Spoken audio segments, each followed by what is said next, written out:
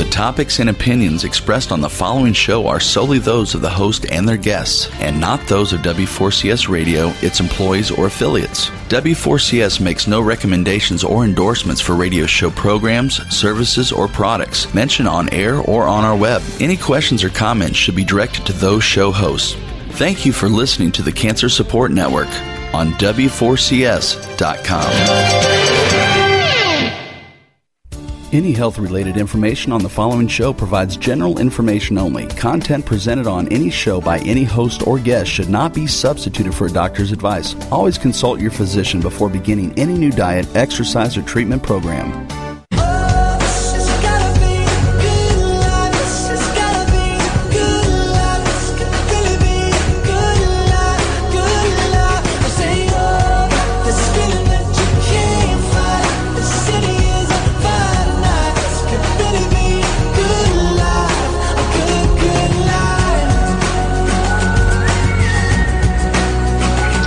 Hello and welcome to 5 to Thrive Live, everyone. I'm Dr. Lisa Schuler, and I'm normally joined by my fabulous co-host, Carolyn Gazella, but she is not with us tonight. She's with her family, and as her father just had some major surgery, so it's just me and my two guests who I will introduce to you in a moment, and we have a great show coming up. And we're on a great, record. We had a really interesting show last week with Dr. Fred Russo. He was talking about Chinese medicine and acupuncture as it relates to cancer care. And if you missed that show, no worries. As always, you can catch our past shows on iHeart.com and just go there. If you've not already signed up, you'll just have to sign up and then search 5 to Thrive Live, and you'll find that show and all of our past shows.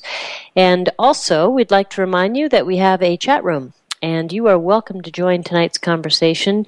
Just click on W4CS Radio chat room in that list, and your question or comment will show up. I'll be looking for those throughout the show, and we'll be happy to convey that to our guests.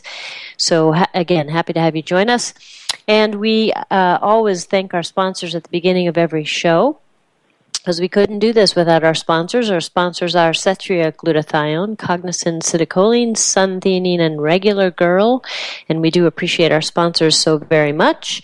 So tonight, we have a really important topic, something that, as it happens, both Carolyn and I are really quite passionate about. We've dedicated a lot of our own work to this area, and we're going to talk about cancer survivorship.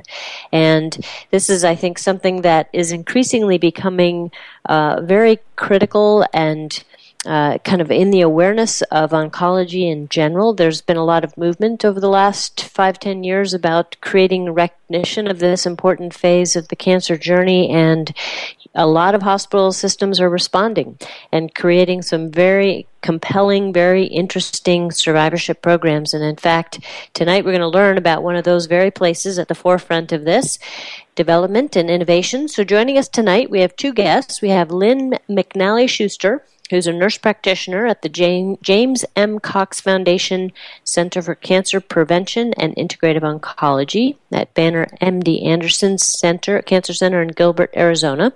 And prior to joining Banner MD Anderson, Lynn spent 20 years as a hospitalist, research coordinator, and nurse. And she also completed the Integrative Medicine Fellowship at the University of Arizona.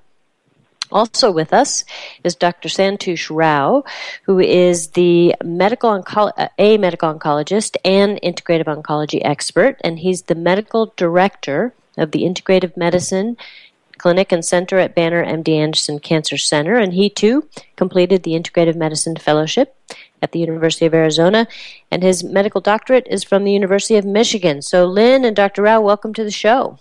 Thank you so much for having us. We're so excited. Absolutely. Yeah, well, I'm delighted to talk with you. I know Carolyn said she's not here with us, but she'll catch the show a little bit later. So, Dr. Rao, let's start with you.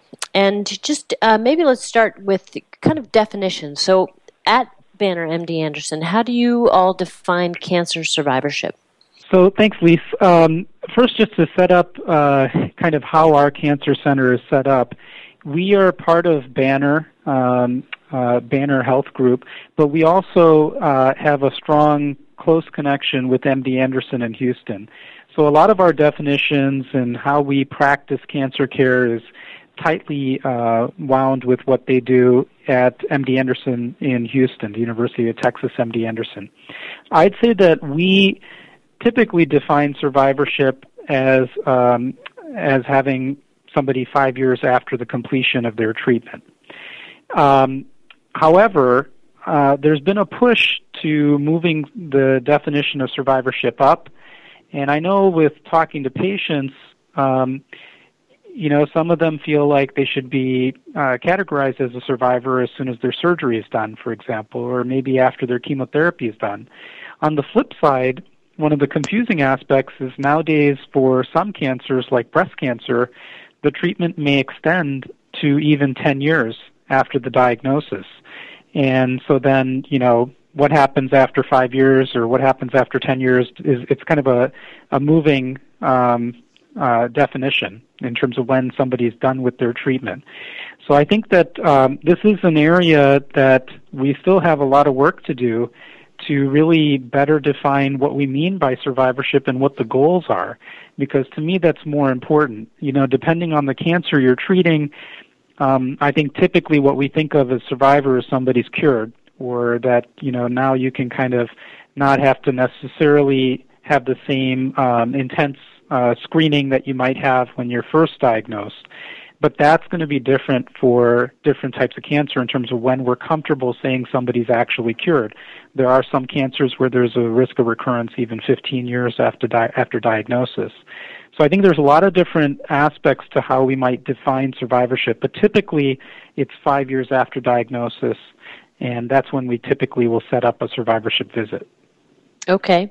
And I'm glad you mentioned the alternative definitions too, because there are even some people that define survivorship the minute you're diagnosed, that as soon as you survive 1 minute, you're a survivor. So yes, very fluid definition to be sure. So you mentioned a survivorship visit. So Lynn, what does a typical survivorship visit entail at Banner MD Anderson? So the typical survivorship visit is fairly comprehensive, especially for the first visit. We develop a survivorship care plan. So we will go through the chart. I do this the day prior to the patient coming, and we set up the survivorship care plan, which we'll get into later. And so we'll go over that with the patient, make sure everything's correct and that they understand everything. And then the other parts of the visit will assess for any signs or symptoms of their cancer reoccurring, or for any secondary cancers. So we'll ask them if they're having any new lumps or bumps anywhere, any changes in the shape or size of their breast, any bone pain or pain that's not being relieved by over-the-counter medication, any headaches, or just any other signs that there could be cancer reoccurrence. Then we also we do any lifestyle. We assess for any long-term or late complications, such as lymphedema or any cardiac issues, any neuropathy, and we will come up with a plan for each of those symptoms that they may be having and make referrals as needed. And then we also assess any lifestyle counseling that they may need. So every visit we talk about diet, we talk about exercise, sleep, stress management, and overall sense of spiritual connection. We also assess for tobacco use and alcohol use. And then I do a physical exam, a breast exam, and just general all-over physical exams. We order any imaging studies if needed, any mammograms, ultrasounds, DEXA scans to check for osteopenia or osteoporosis. And then we make referrals and come up with a plan for the patient that's individualized for each patient depending on what their needs are. So if their BMI is over 25, then we'll work with them with their diet and exercise. We have a dietitian that they can meet with. We do mind-body consults. We have yoga classes. We have a psychologist, and all different kinds of clinics that we can refer them to, such as pelvic floor therapy and cancer-related fatigue. Wow, that sounds like a long visit. It is. How long is that visit? It's over an hour. I mean, yeah. I'm slotted for an hour, but they typically take about an hour and 15 minutes. And then each patient will get a copy of the survivorship care plan, and then I send a copy to the primary care, and with a letter summarizing the visit. Okay, well, we're going to actually, I want to ask you a little bit more about survivorship care plans, but it is time for our first break, so we will continue this conversation with Dr. Santosh Rao and Lynn McNally-Schuster. We'll be right back.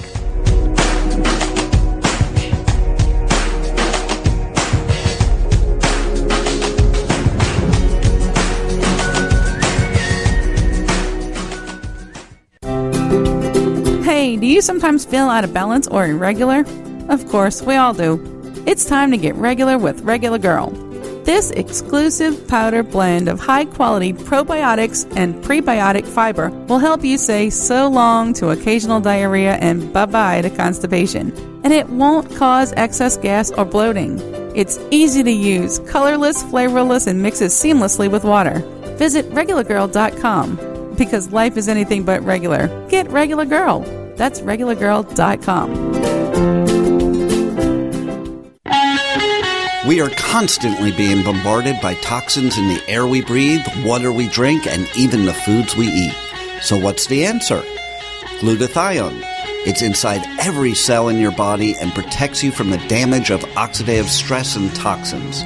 There's a special patented form of glutathione that is superior called Cetria. Cetria is pure, vegetarian, and allergen-free. Help replenish your body's reserves of this very important nutrient, detoxified a natural way. Visit CetriaGlutathione.com. That's CetriaGlutathione.com.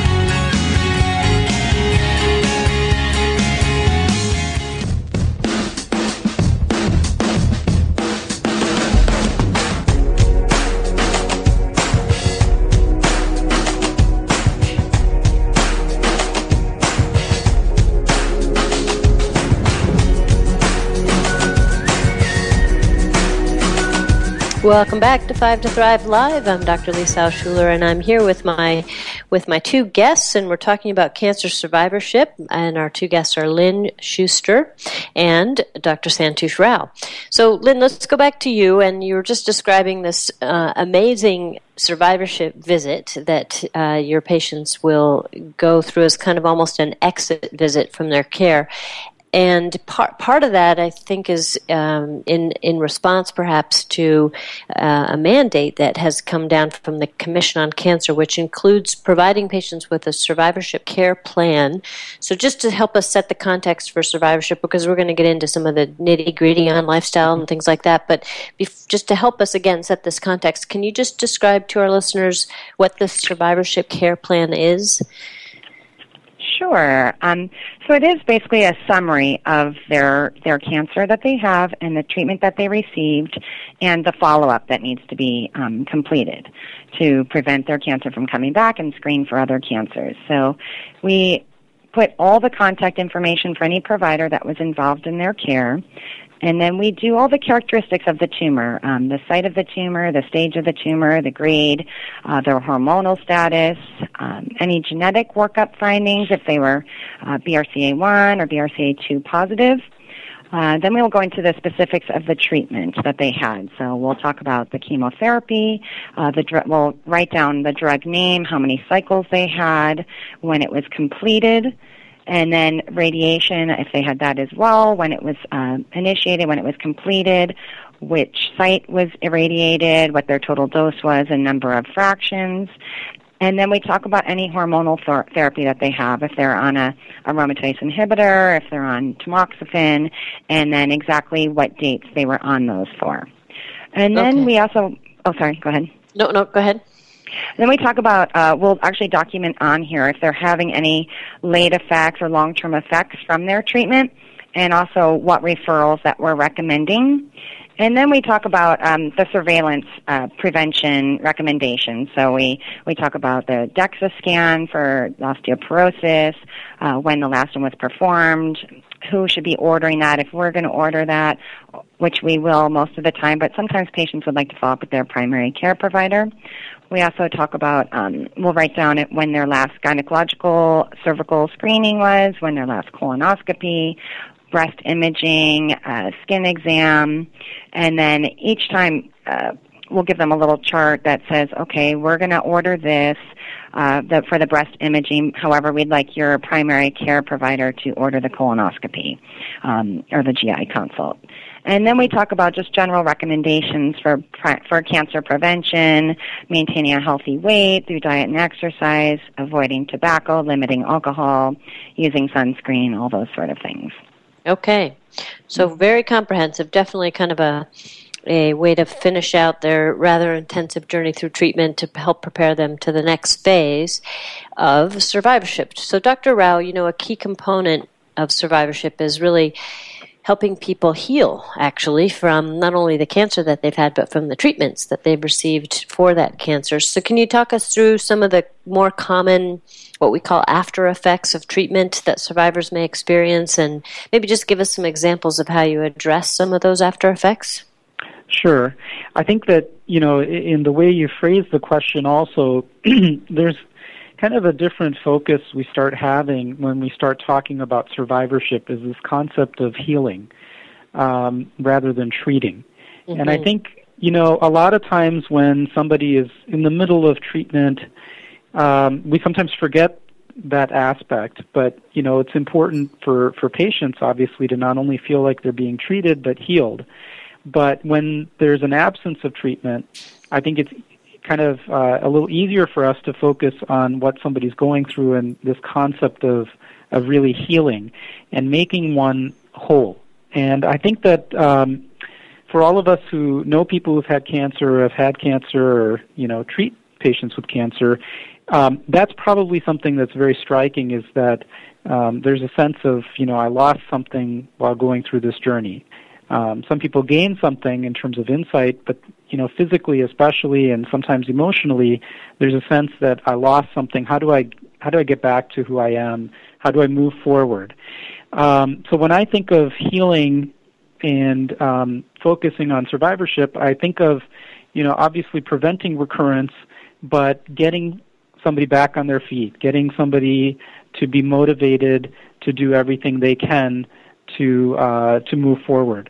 And then another aspect of it is as you mentioned, there are kind of remnants of their treatment and symptoms that they may have that persist. I think the top things that persist are fatigue. Now, 5 years after treatment, people usually get over the chemotherapy-related fatigue, but a lot of times people will have chronic stress, and may not have gotten back to, being fully functional. So I think, fatigue is a major one, and we focus on exercise and stress management and sleep when it comes to fatigue. Sleep is a common problem in cancer patients and survivors. So I think more often than not, we'll address sleep in our visits. Other common symptoms, depending on the type of therapy somebody receives, neuropathy is an unfortunate sequelae of a lot of chemotherapy. So we try to focus on that. We use acupuncture very often for neuropathy. Stress, anxiety is very common, anxiety and depression. Anxiety about recurrence, depression, other stressors that go along with a cancer diagnosis. Sometimes people have financial stress. So there's a lot of need for stress management, and we focus on, making it personal to an individual, whether they prefer meditation or yoga or contemplation and prayer. I would say that our yoga instructors and our integrative health psychologists are very important when it comes to stress management. And then we have guided imagery, music therapy, essential oils we use to help people sleep, and some natural supplements as well. Those are probably some of the top kind of chronic symptoms that we see when we see our survivors. Mm-hmm. Well, I just, again, have to compliment you and call you out a little bit to our listeners because you just went through a very holistic, integrative approach, and you are a medical oncologist, so you are somewhat of an anomaly still amongst your colleagues, but much appreciated. And, yeah, that sounds like a very comprehensive approach, and it really sounds like you focus a lot on people's whole person recovery. So not just physical recovery, but you immediately extended that to their emotional, psychological, spiritual well-being, which is great and important to most survivors I've experienced for sure. And kind of along that line, Lynn, when you're helping people put together that plan and you're counseling them with, about specific aspects to survivorship, in addition to all those amazingly wonderful stress management components that Dr. Rao mentioned, do you focus a lot on lifestyle? You kind of alluded briefly to some of the big ones, the smoking, the alcohol. Dr. Rao mentioned exercise. Is that a big part of your survivorship planning? Oh, yes. It's huge. Every single visit. We talk about all the lifestyle issues that a patient is, the choices that they make on a daily basis. I mean, the food that we're putting into our mouth. We talk about avoiding processed foods. We talk about a plant-based diet, avoiding processed meats and limiting red meat, increasing lots of vegetables. I think if we're eating a horrible diet and we're not exercising, then we're going to have more joint aches and pain, and we're not going to sleep as well at night. And then a lot of our personal, our self-esteem will go down as well if we're not making healthy choices. So we do stress healthy lifestyle choices with every visit. And, just people feeling good about themselves and making healthy choices and knowing that they're doing everything that they can do to, keep the cancer from coming back. That's whatever's in their control. And it does give them a sense of control, I think, overall, that there's little changes that they can make. It can be quite overwhelming at times, so we usually start just with very small goals. And sometimes we'll see patients, typically the survivorship visits are once a year. However, if they're having a lot of problems, then I'll see them more frequently until we get some resolution. Mm-hmm. Yeah, and I think that what you just said is really important, which is that doing things for yourself, making, even if it's small changes in your diet and your activity levels and so forth, really do give you a sort of take back that locus of control. Because cancer can be a very overwhelming and very almost overwhelming in the sense of experience, in the sense that people can lose their sense of autonomy. Mm-hmm. And so I think that it's really important to bring that back. And speaking of autonomy, one of the things that can persist for survivors, which I think can eat away at their ability to maintain a sense of ownership and agency, as I like to say, in their life, is this fear. This can be overwhelming fear of recurrence. And so, Dr. Rao, is there research, for example, or is there sort of a validity, in your opinion, about using lifestyle to actually reduce the risk of recurrence? There is. There's a lot of research, especially in some of the better researched cancers that are more lifestyle related. Like we think of breast cancer, prostate, and colon cancer as some of the more lifestyle related cancers where there's more evidence for the effects of physical activity and diet. And this is where we discuss this with other oncologists, and for those oncologists who treat leukemia or sarcoma, for example, there really isn't that kind of research where we can point to that says it makes a big difference whether somebody's eating lots of fruits and vegetables.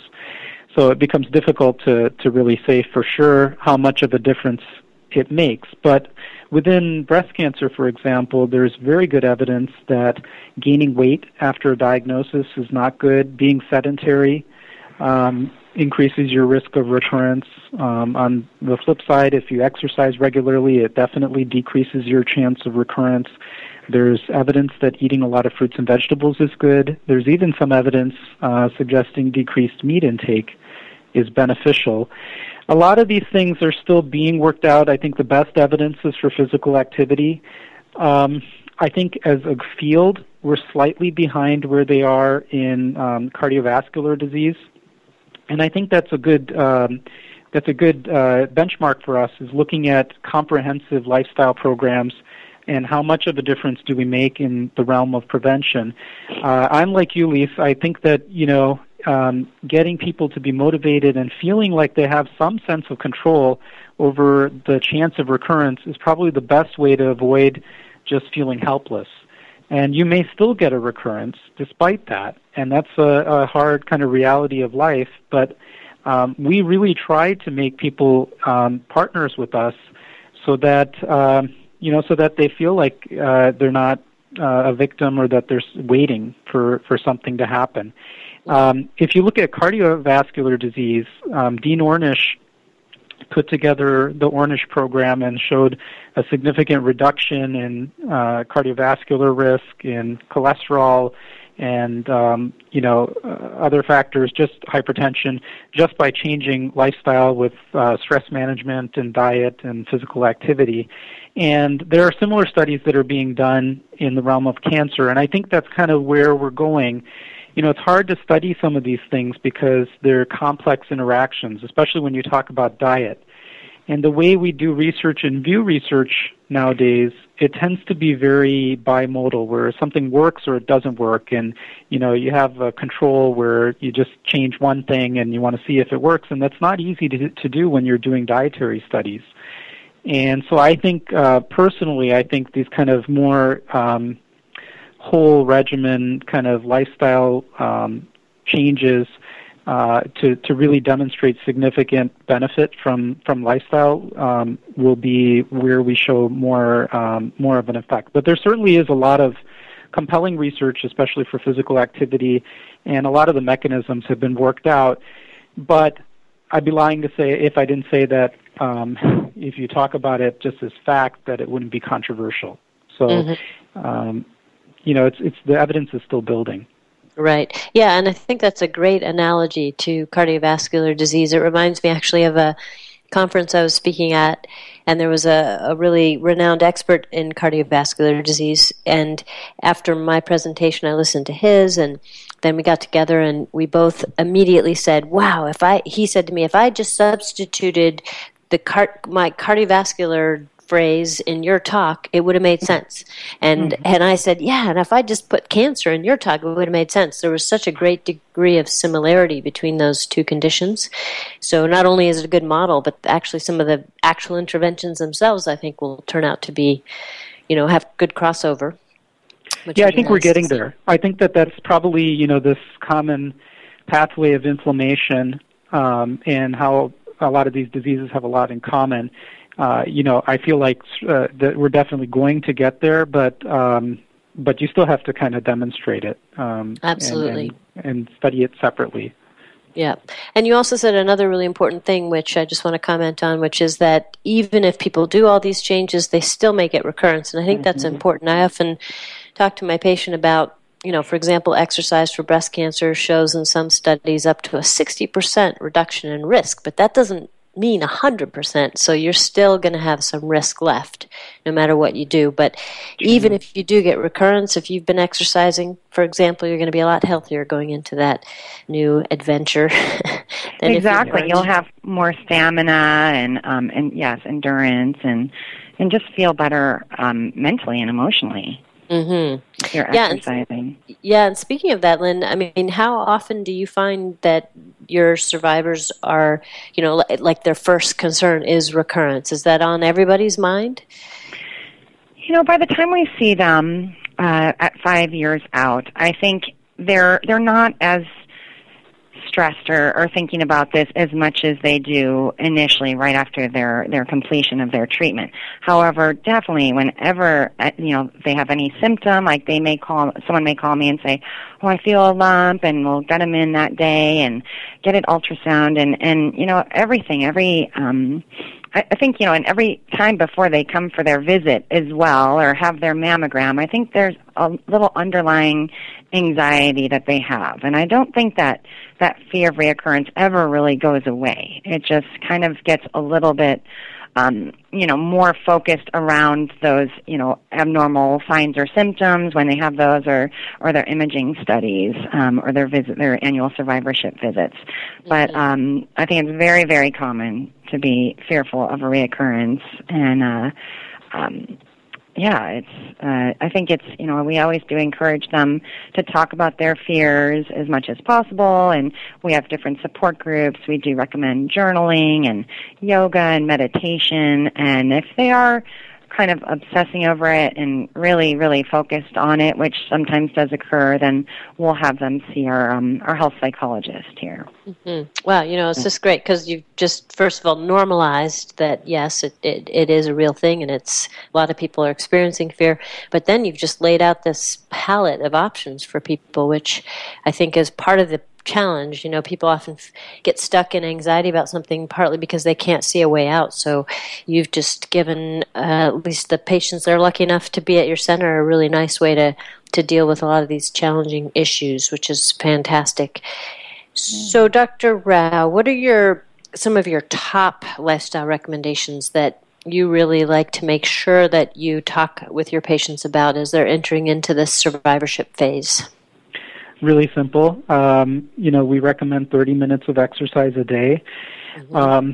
I don't obsess about what type of exercise. I certainly want people to enjoy it. It's got to be personalized for people with joint aches, for example. Yoga and swimming is good. I don't really care. I do pay more attention when somebody's obese and they need to lose weight, because then I think walking is probably not enough to cut down from that standpoint. But 30 minutes of exercise a day, 5 to 9 servings of fruits and vegetables. I am a fan of organic dairy, especially for some of the hormonally sensitive cancers, so I tend to stress that. Mm-hmm. And sleep is something else. A lot of people don't have good sleep, and that filters into fatigue and other things. So sleeping at least 6 to 7 hours a night at the very least. And then obviously smoking. If you're smoking, we want you to stop smoking. We have a tobacco recovery program, which is really in-depth, that Lynn also is involved in. And those are probably the top things that can help you prevent a recurrence. Yeah, fantastic. So Lynn, I'm curious, is your answer the same to that question? Yeah, definitely. I would say, sleep, stress management, I think is huge. I mean, a lot of these patients, they're just, they have high stress. All of us in this world, we're working, we have families, and we're dealing with the financial stressors that occurred from our, the cancer treatment, which can linger on forever and cause, lifelong stress. And the stress and fear of reoccurrence, as we, just discussed. But, yeah, I would definitely say those. Also, minimizing alcohol as well. I do recommend that, to no more than a couple drinks per week if they have a history of breast cancer, or 1 drink per day if you're a woman, and 2 drinks per day if you're a man, are the American Cancer Society recommendations. But we typically bring it down to even just 1 or 2 per week. Mm-hmm. Okay. Yeah, so lots of areas that people can really gain some control and ownership in their life and make some positive changes. And in your experience, Dr. Rao, how quickly, I guess, for lack of a better word, do you see people really take on because you alluded in the very beginning to how cancer can be a bit of a transformative experience. Do you see that transformation coming through the treatment itself, or does it sort of come on afterwards, after people are done with the chemo and the radiation, the surgeries, etc.? I think it's different. Everybody's different. I'll say that some people are just in shock when they first get diagnosed, and we do so much, depending on the cancer, it's like you're going through this and that and the other, and so people often at the beginning can't even process it and are having a lot of symptoms, and they're just trying to get through it. So I don't tend to focus as much on these lifestyle-related things when somebody's really going through treatment. We just want to get them through and make sure there's no serious consequences or side effects, etc. So I would say most of this kind of focus is after treatment. Now, there are people who are focused on this right from the beginning, and they don't want to lose a step, and I'm always impressed by people who can keep their focus on their health while they're going through treatment. But the common thing is, somebody gets through treatment, and then afterwards they say, okay, how do I get back to the things I like to do? How do I get back to having my body back and, having sex or whatever it is. That tends to be something that, can't be the focus while somebody's got so much on their plate, and I don't tend to stress people out by telling them you need to sleep more when they're getting chemo and they may be really going through ups and downs hormonally and with all the stuff we give them. So I'd say that it tends to be more of a focus, and I even help them focus on doing this later and, not obsess about, what they're eating specifically while they're going through treatment. Yeah, enough on their plate. That makes sense. And Lynn, what do you, since you're really picking these people up after they've been out in the world past their treatment for a time period, what do you find that, and this is a bit of generalization, of course, but that people tend to struggle with the most? I would definitely say maintaining a healthy weight. Yeah, it's, a lot. There's some patients that are at a very healthy weight, at the time of their diagnosis and throughout their treatment, they don't have a problem. But the majority of patients with breast cancer and survivorship, a lot of them have problems keeping their BMI less than 25. And there's so many diets out there. It can get overwhelming. They come in, they want to do like HCG or, should they do the paleo diet? There's so many different options out there. Take this supplement. They always have questions about different ways that they can lose weight. When really, I think it just really comes down to, eating your vegetables, getting your exercise in, eating the healthy proteins, but it is. There's emotional aspect to it as well. So it is, and it's tied to sleep also. So really, it's tied to so many of our lifestyle choices that we make, exercise and things we put in our mouth. So I think that's definitely the hardest, the biggest challenge that I see with my patients. Yeah, I would agree with you, actually. I think that's a tremendously difficult issue, particularly for breast cancer patients, because many of the hormonal treatments that they're on actually have weight gain as a side effect. So, and if they've been young when they're diagnosed, they're thrust into menopause pretty quickly, and that creates hormonal havoc. So it can be quite challenging indeed, despite doing all the right things. So something to work on for sure. Well, we're going to take our next break, and when we come back, I have some good questions I've written down. I want to ask these two, so stay with us, and we'll be right back.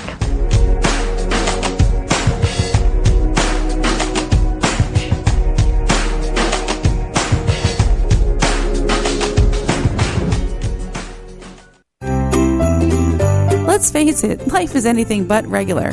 That's why I love Regular Girl powdered probiotic and fiber formula. It's all natural, gluten-free, and non-GMO. It's flavorless, colorless, and easily mixes with my favorite beverage. I can even sprinkle it on food. It not only keeps me regular, it helps me feel full longer, which helps control cravings. And I don't get gassy or bloated after taking it like I did with other fibers. But don't take my word for it. Check it out at regulargirl.com. That's regulargirl.com. Are you interested in boosting your brain power? So am I. This is Carolyn Gazella, co-host of 5 to Thrive Live, and I'm here to tell you about a supplement that I take. The human brain needs a lot of nutrition to stay focused throughout the day. Citicoline naturally enhances energy-producing centers within the brain.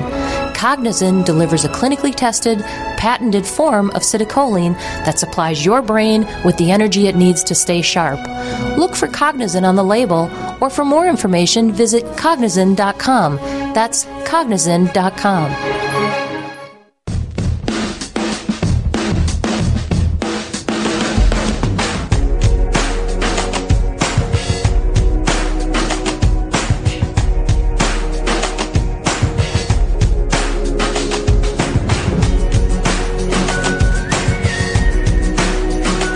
Welcome back to 5 to Thrive Live. I'm Dr. Lisa Schuler, and I'm joined by my two guests, Dr. Santosh Rao and Lynn McNally-Schuster. They are both with us from MD Anderson Banner Oncology, and they're talking about their really quite fantastic integrative oncology program, and we're focusing specifically on some of the issues related to survivorship, which is a new term to describe a phase of the cancer continuum, a very important one at that, hopefully a very long one too.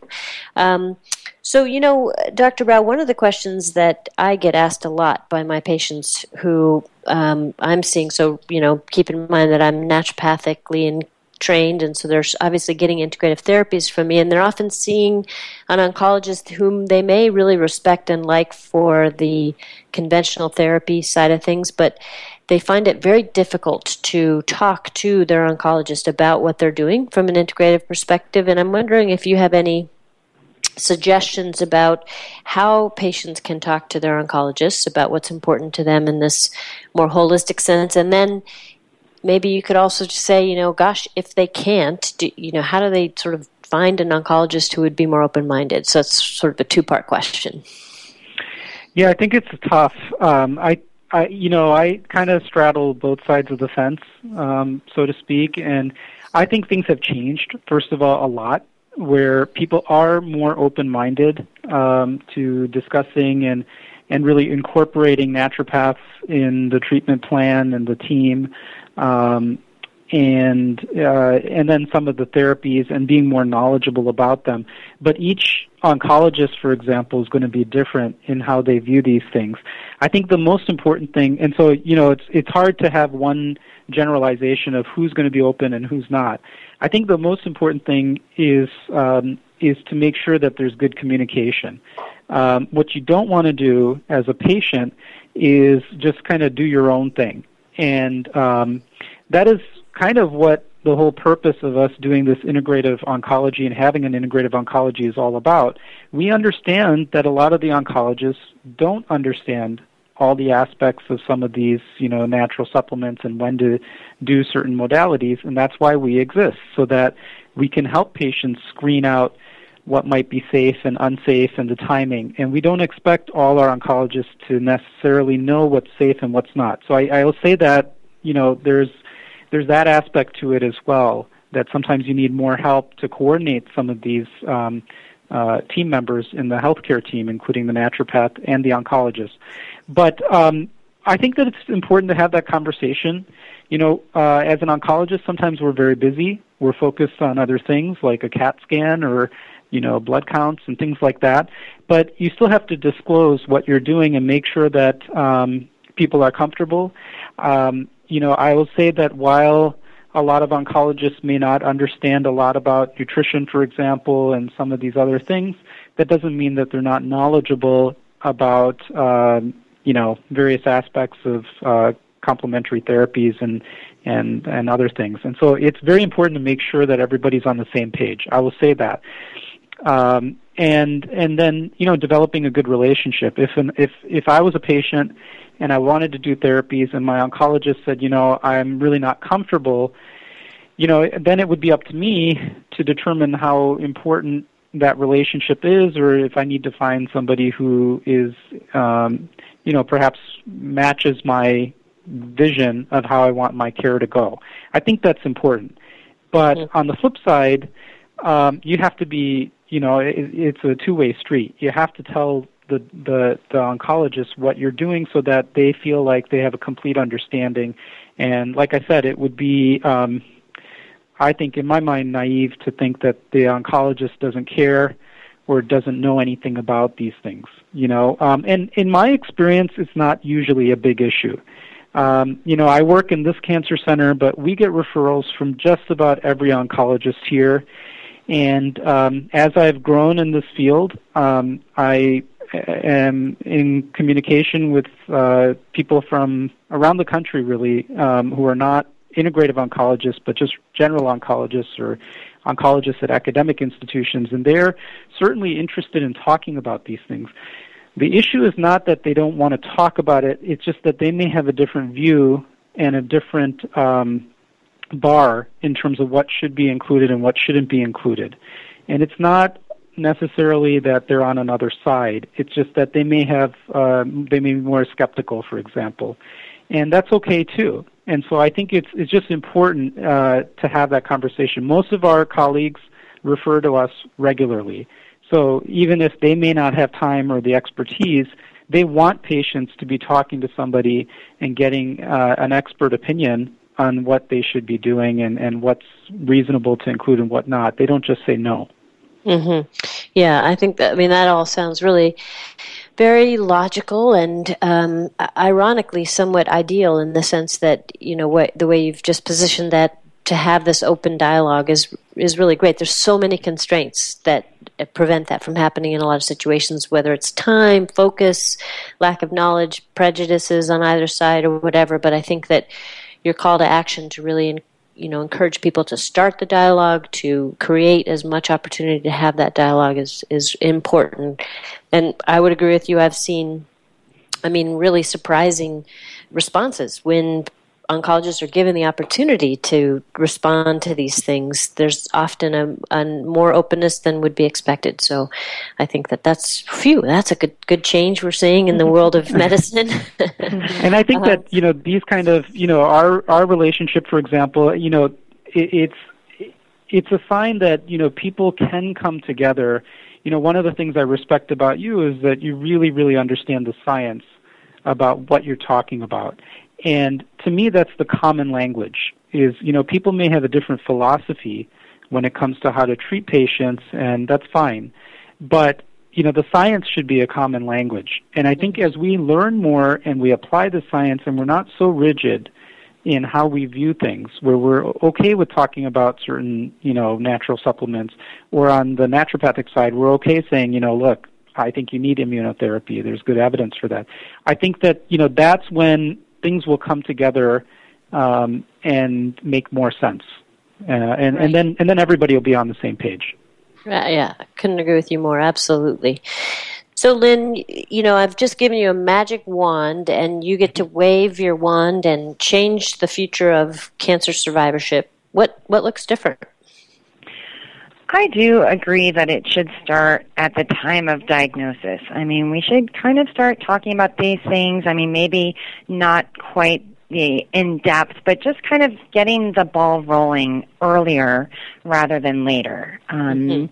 Yeah, I definitely, a lot of times when our patients come to our clinic, they're like, oh my gosh, I wish I would have been referred here years ago, because this would have really helped me out during my treatment, or this could have, really helped me out in these past few years. So I think just really starting everything earlier would just be, and getting everyone on board. Getting the different oncologists. Maybe they don't have time to do that counseling, but, seeing it as a need and a priority for the patients. And just communicating it and realizing that there are lifestyle choices, things we can do to prevent our risks of our cancer coming back or developing new cancers. Yeah, that's great. I'm in a generous mood tonight, so I've just passed the wand to you, Dr. Rao. What's in your future of cancer survivorship? Yeah, I agree with Lynn. I think getting in earlier would be really helpful. I think the other issue that comes up is kind of where does this fit in, and not every cancer patient sees a survivor, practitioner. Once you're in that phase, if you're in the right center, maybe you're going to see a survivor. Otherwise, you're going to see a primary care doctor. And so part of it is disseminating this information and making it available to the patient. In our center, Lynn is primarily the person who sees our survivors, but we're going to have more help. But we probably can't see everybody. And so I think the bulk of our patients who finish with their oncologist, they end up going back into the community and seeing their primary care doctors. And so I think a lot of the stuff we're talking about, it has to be discussed and hopefully embraced by primary care doctors, and that patients should have as much information as they can so that they can take this forward. But if we as cancer centers can give them that knowledge while they're here and earlier, I think that'll really give them a head start. Mm-hmm. Well, I like your vision, your collective vision. I'm so delighted that you guys are doing what you're doing for people diagnosed with this disease. And Lynn, where can people find out more about Banner MD Anderson? They can go to our website. It is www.bannerhealth.com/ Banner, that's BANNER, dash MD dash Anderson, ANDERSON, / services / BMD ACC dash integrative dash oncology. It's a long one, sorry. Yeah, so, and the reason that you've given us that whole link, which people can listen to again and get down, is because your website is currently under construction. So once that's done, though, people can just go to, what, www? They can go to Banner MD Anderson and type in integrative oncology, and that should get them there.